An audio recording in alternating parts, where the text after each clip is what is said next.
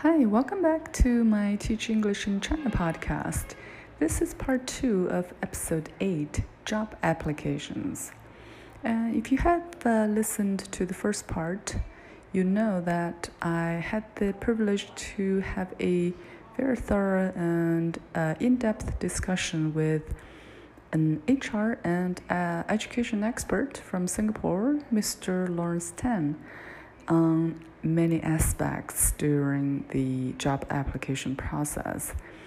And for the second part, we continued this discussion and we covered topics like things that you should avoid doing and some advice for non-native English speaker applicants. So, let's hear it. Other materials that applicants can supply the employers with to help employers determine whether or not they can be shortlisted. Would you recommend that they include, let's say, a short video or audio of themselves, introducing, talking about themselves, or explaining their teaching philosophies or actual classroom performance? I would say it depends on the type of positions that you're applying for. For example, if you are a graphic designer, it definitely will help if you add in a portfolio of your past designs. And if you actually design websites for people, maybe references of past websites that you have created would be very useful because they can actually go browse those websites and look at them. Yeah. However, I still maintain that the best way to stand out from so many hundreds of applications is a personal reference. Reference, okay. Yeah. If you can find somebody who can connect you, always do that as the first, best choice to stand out. Otherwise, any additional portfolio that you can put in, I think those definitely would help. Okay. All right. So, is there anything that you would advise applicants to definitely not do in their application process? I would say, while the resume and cover letter is supposed to sell, you as a person, as a product to the company. In that case, you're trying to showcase your achievements, but don't oversell it. I've seen a lot of resumes that, overdoing it so that it comes out as a little bit arrogant. You can tell from the tone. Right. So for example, say that, you can actually write that I won the top sales for the year of 2017, but it would comes out a little bit overselling if you say that, I was the youngest and the most successful salesperson in my company. So cite specific examples that could be quoted as, you could quote as your own achievement. Don't give description that you cannot back them up with actual achievements. So that's one thing. Don't oversell yourself.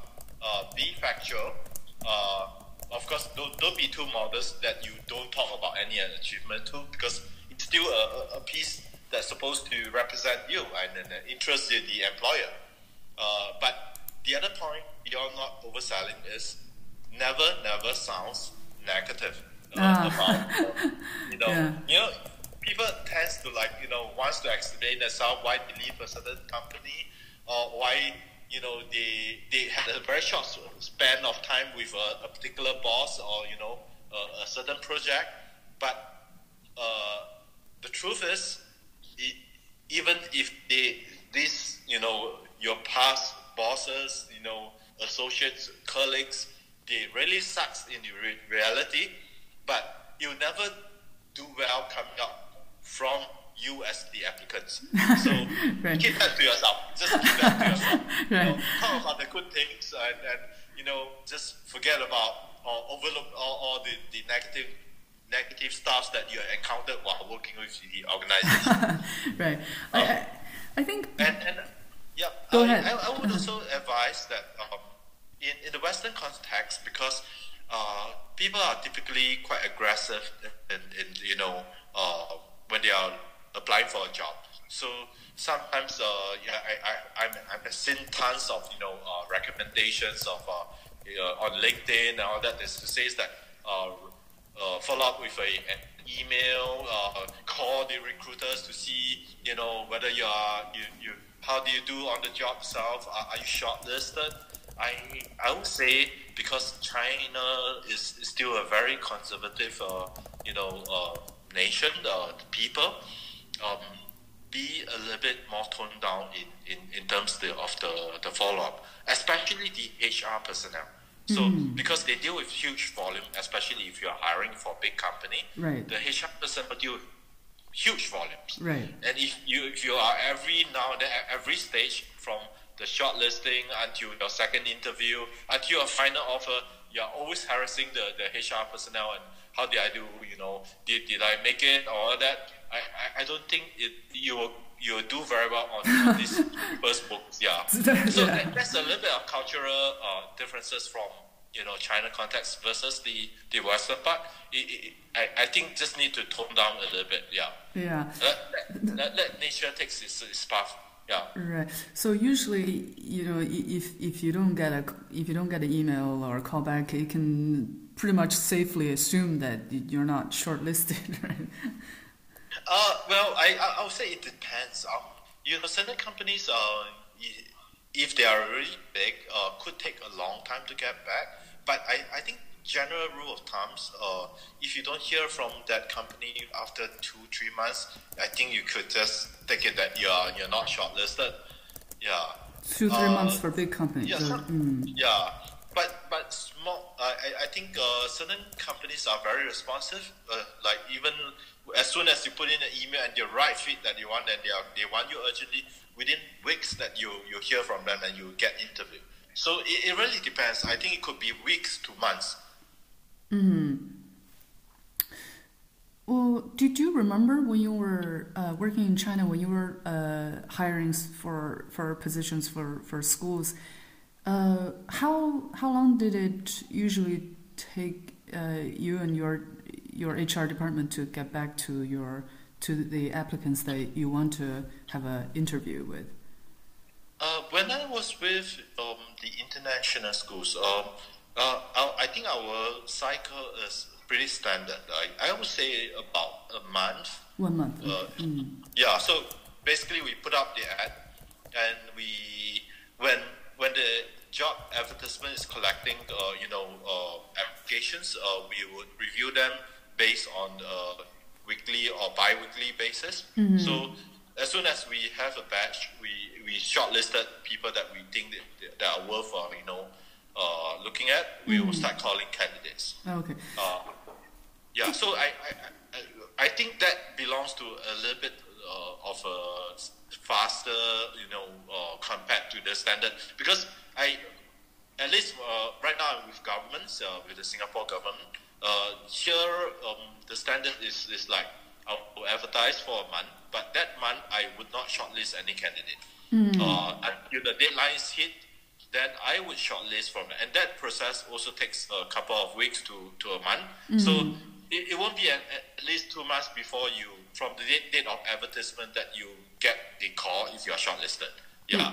Okay. So on the other hand, sometimes if it's for smaller organizations that, let's say, they just have one position to fill, and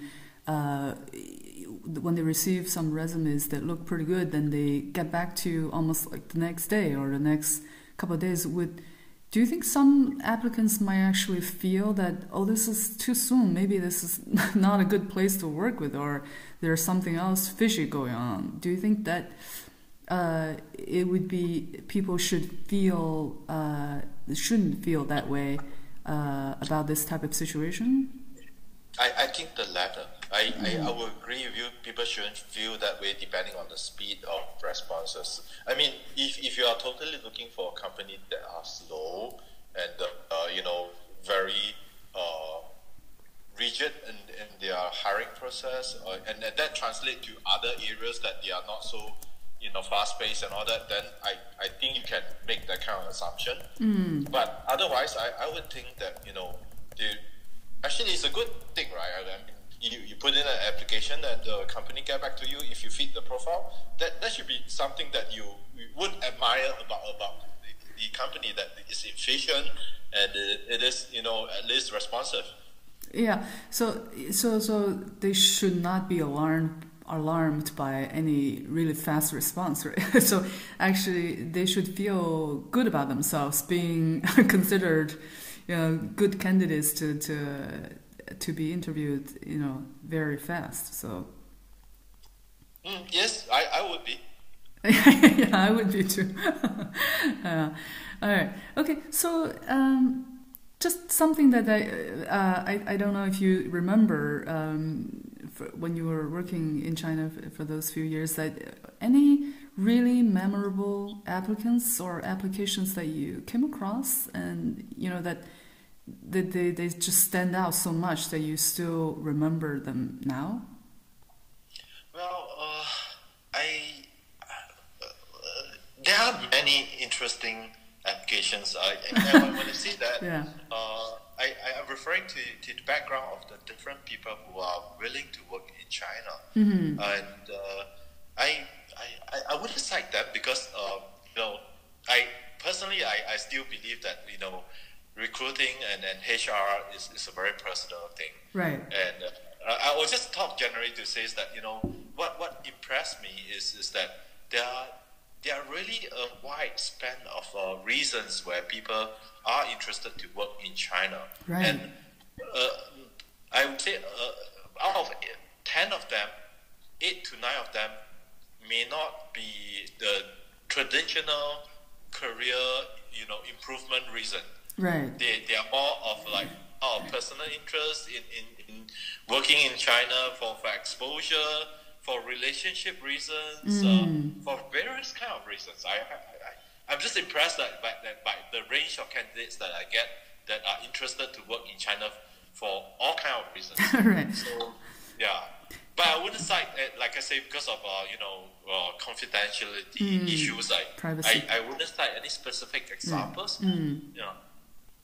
Okay, yeah, I mean, actually, I completely agree with you that I feel the same way. That's actually partially why I'm doing this podcast, because it just, I've come across so many different types of people that, come from all these different countries to work in China as an English teacher. And there are just so many personal stories behind that.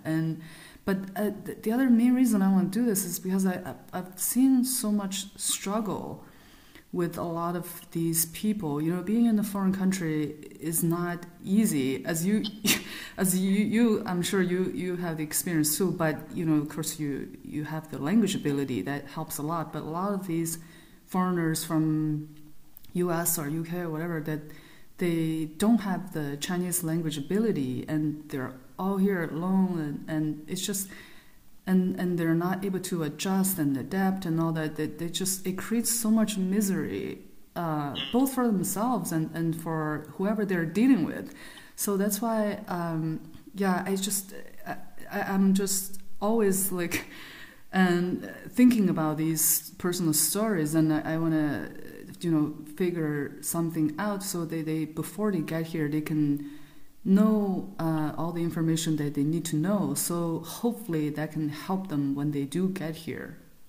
Yes, I think that'll be useful, because I think with the world being so well connected these days through the internet and all the apps, all the websites that helps to facilitate all kind of communications, I think you can minimize that kind of difficulties in adapting, and you do that by making friends first. Because I actually thought that in this day and age itself, as long as you want to do it, there's no way that you can't say that you can't access that information or making that network available to you.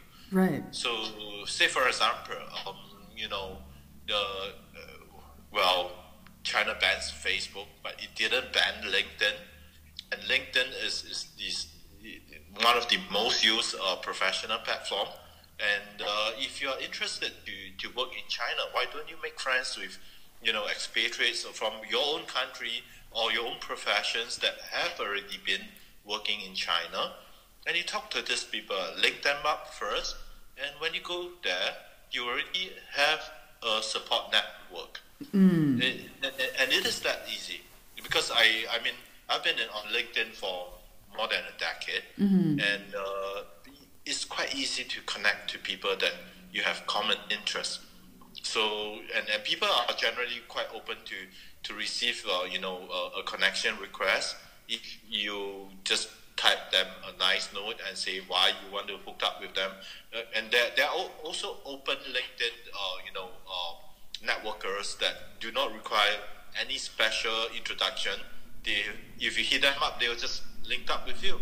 Right. And you can start talking to them. Yeah, yeah, that's very great advice. And I think human beings have this natural tendency to help their fellow human beings. So I wouldn't worry about just sending some requests to people that you feel that might be helpful to you.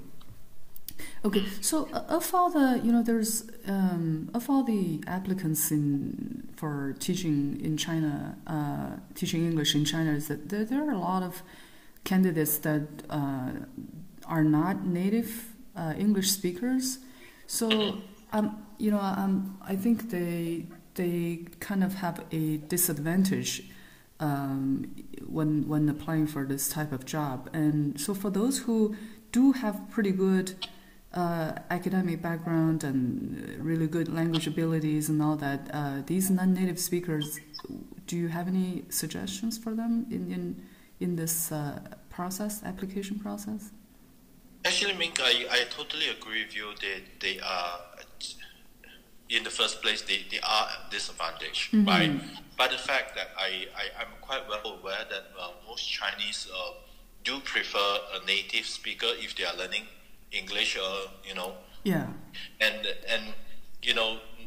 non-native speakers, be it coming from Hong Kong, Taiwan, or Singapore for that matter, because even though like in Singapore English is our first language, but the essence is different. So it's not taken that well compared to a native speaker. Yeah. So I will totally acknowledge that, and I would think how you could make it better is actually focus on your strengths, because you're bilingual.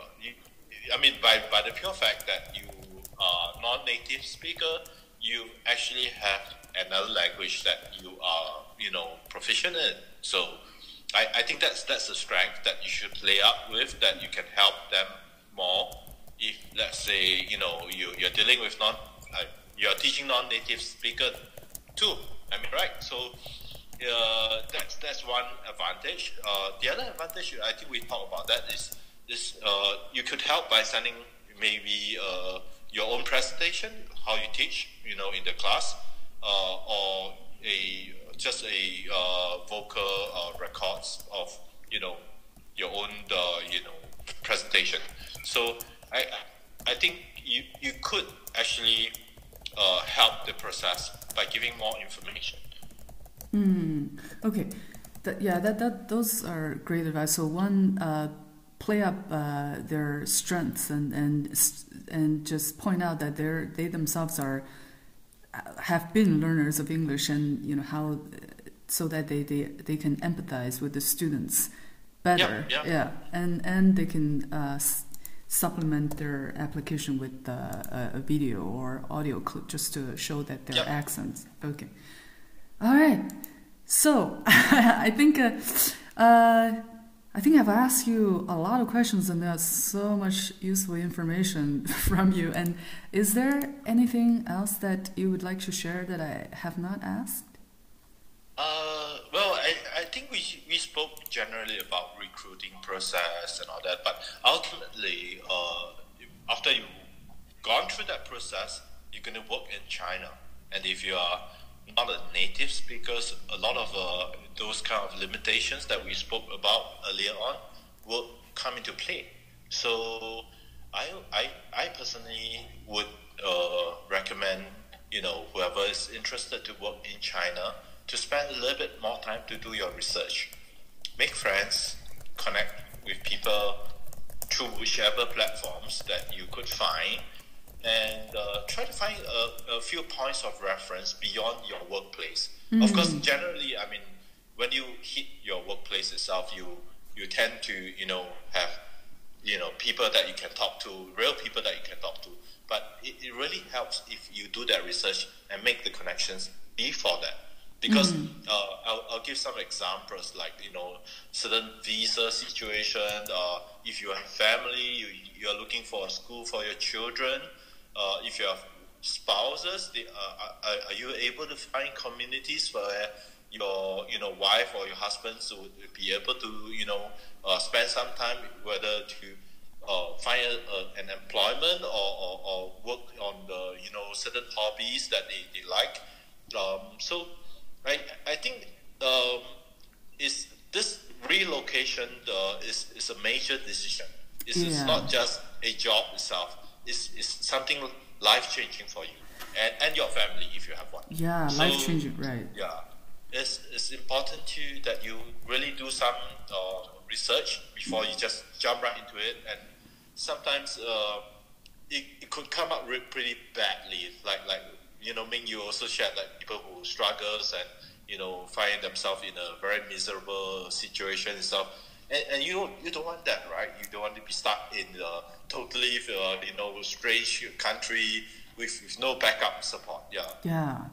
Yeah, completely. I think the 2 points that you made are definitely extremely important, that they spend a lot of time doing research on everything, and then the second one is to make connections and to get more information and help themselves to understand things. Those are, I completely agree with you, Lawrence, that it's definitely the things that people should do if they consider coming to China to work. Great. All right, Lawrence, so thank you so much. And if any listeners want to ask you some questions or connect with you, what would be the best place to contact you? Sure. They can hit me up in the LinkedIn. Just look for me, Lawrence Tan. You can, if you want to find my LinkedIn profile, I think you just need to type Lawrence Tan, Tan, and SkillsFuture. SkillsFuture is the organization I work in. Okay. Yeah, I'll include a note of your LinkedIn profile in this episode's notes, so they can people, if they want to connect with you, they can look for you there. Excellent.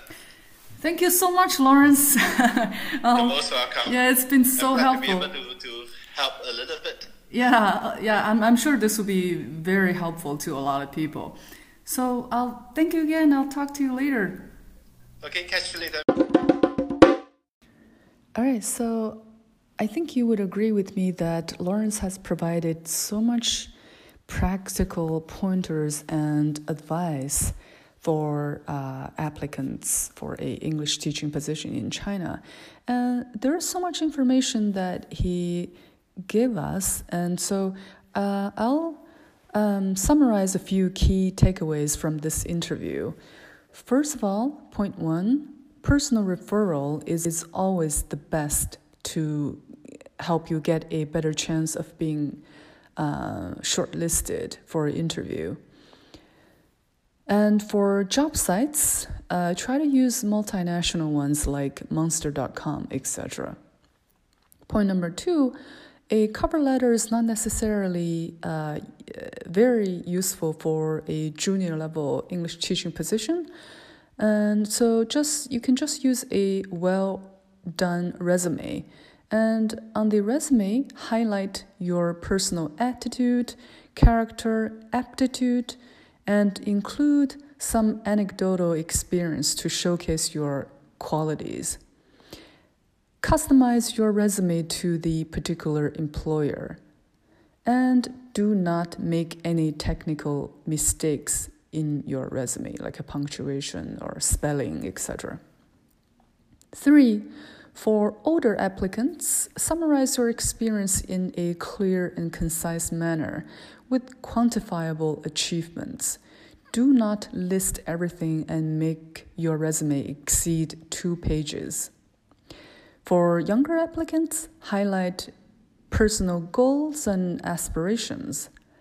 And for anyone, if you have gaps between employments, try to explain it in a cover letter, not on the resume, and state how that gap has helped you improve in some ways. Point number 4, keep an open mind about any legal differences between your country and China in terms of the hiring and screening process. And information about your age, gender, and marital status, etc. is necessary for employers to know in order to process your visas, arrange your housing, and children's education, etc. Point number 5, working experience, language skills, and especially abilities to adapt to the teaching environment are key information that an employer is looking for in you.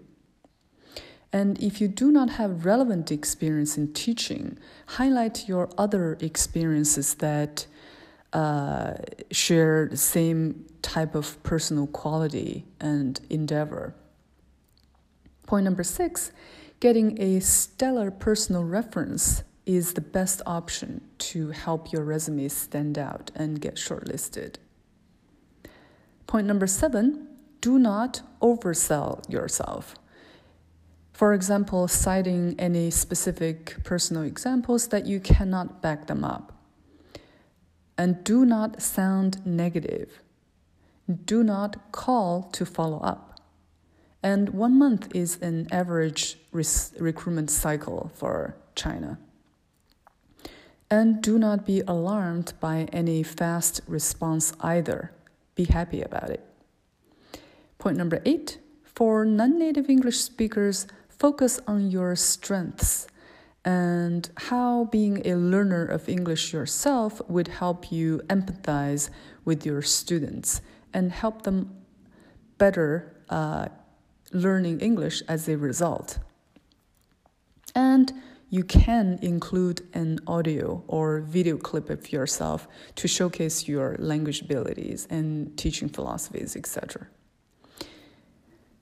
Point number 9, final piece of advice from Lawrence is to spend a lot of time doing research and make friends and connections that may help you in China. All right, so thank you very much for listening to this podcast. And thanks again to my dear mentor, Lawrence, for spending the time talking to me and share so much useful information with us. So if any of you listeners want to connect with Lawrence, you can find him on LinkedIn, and the profile's name is Lawrence Tan, Tan, at Skills Future Singapore. All right, thanks again for listening. I'll talk to you next time.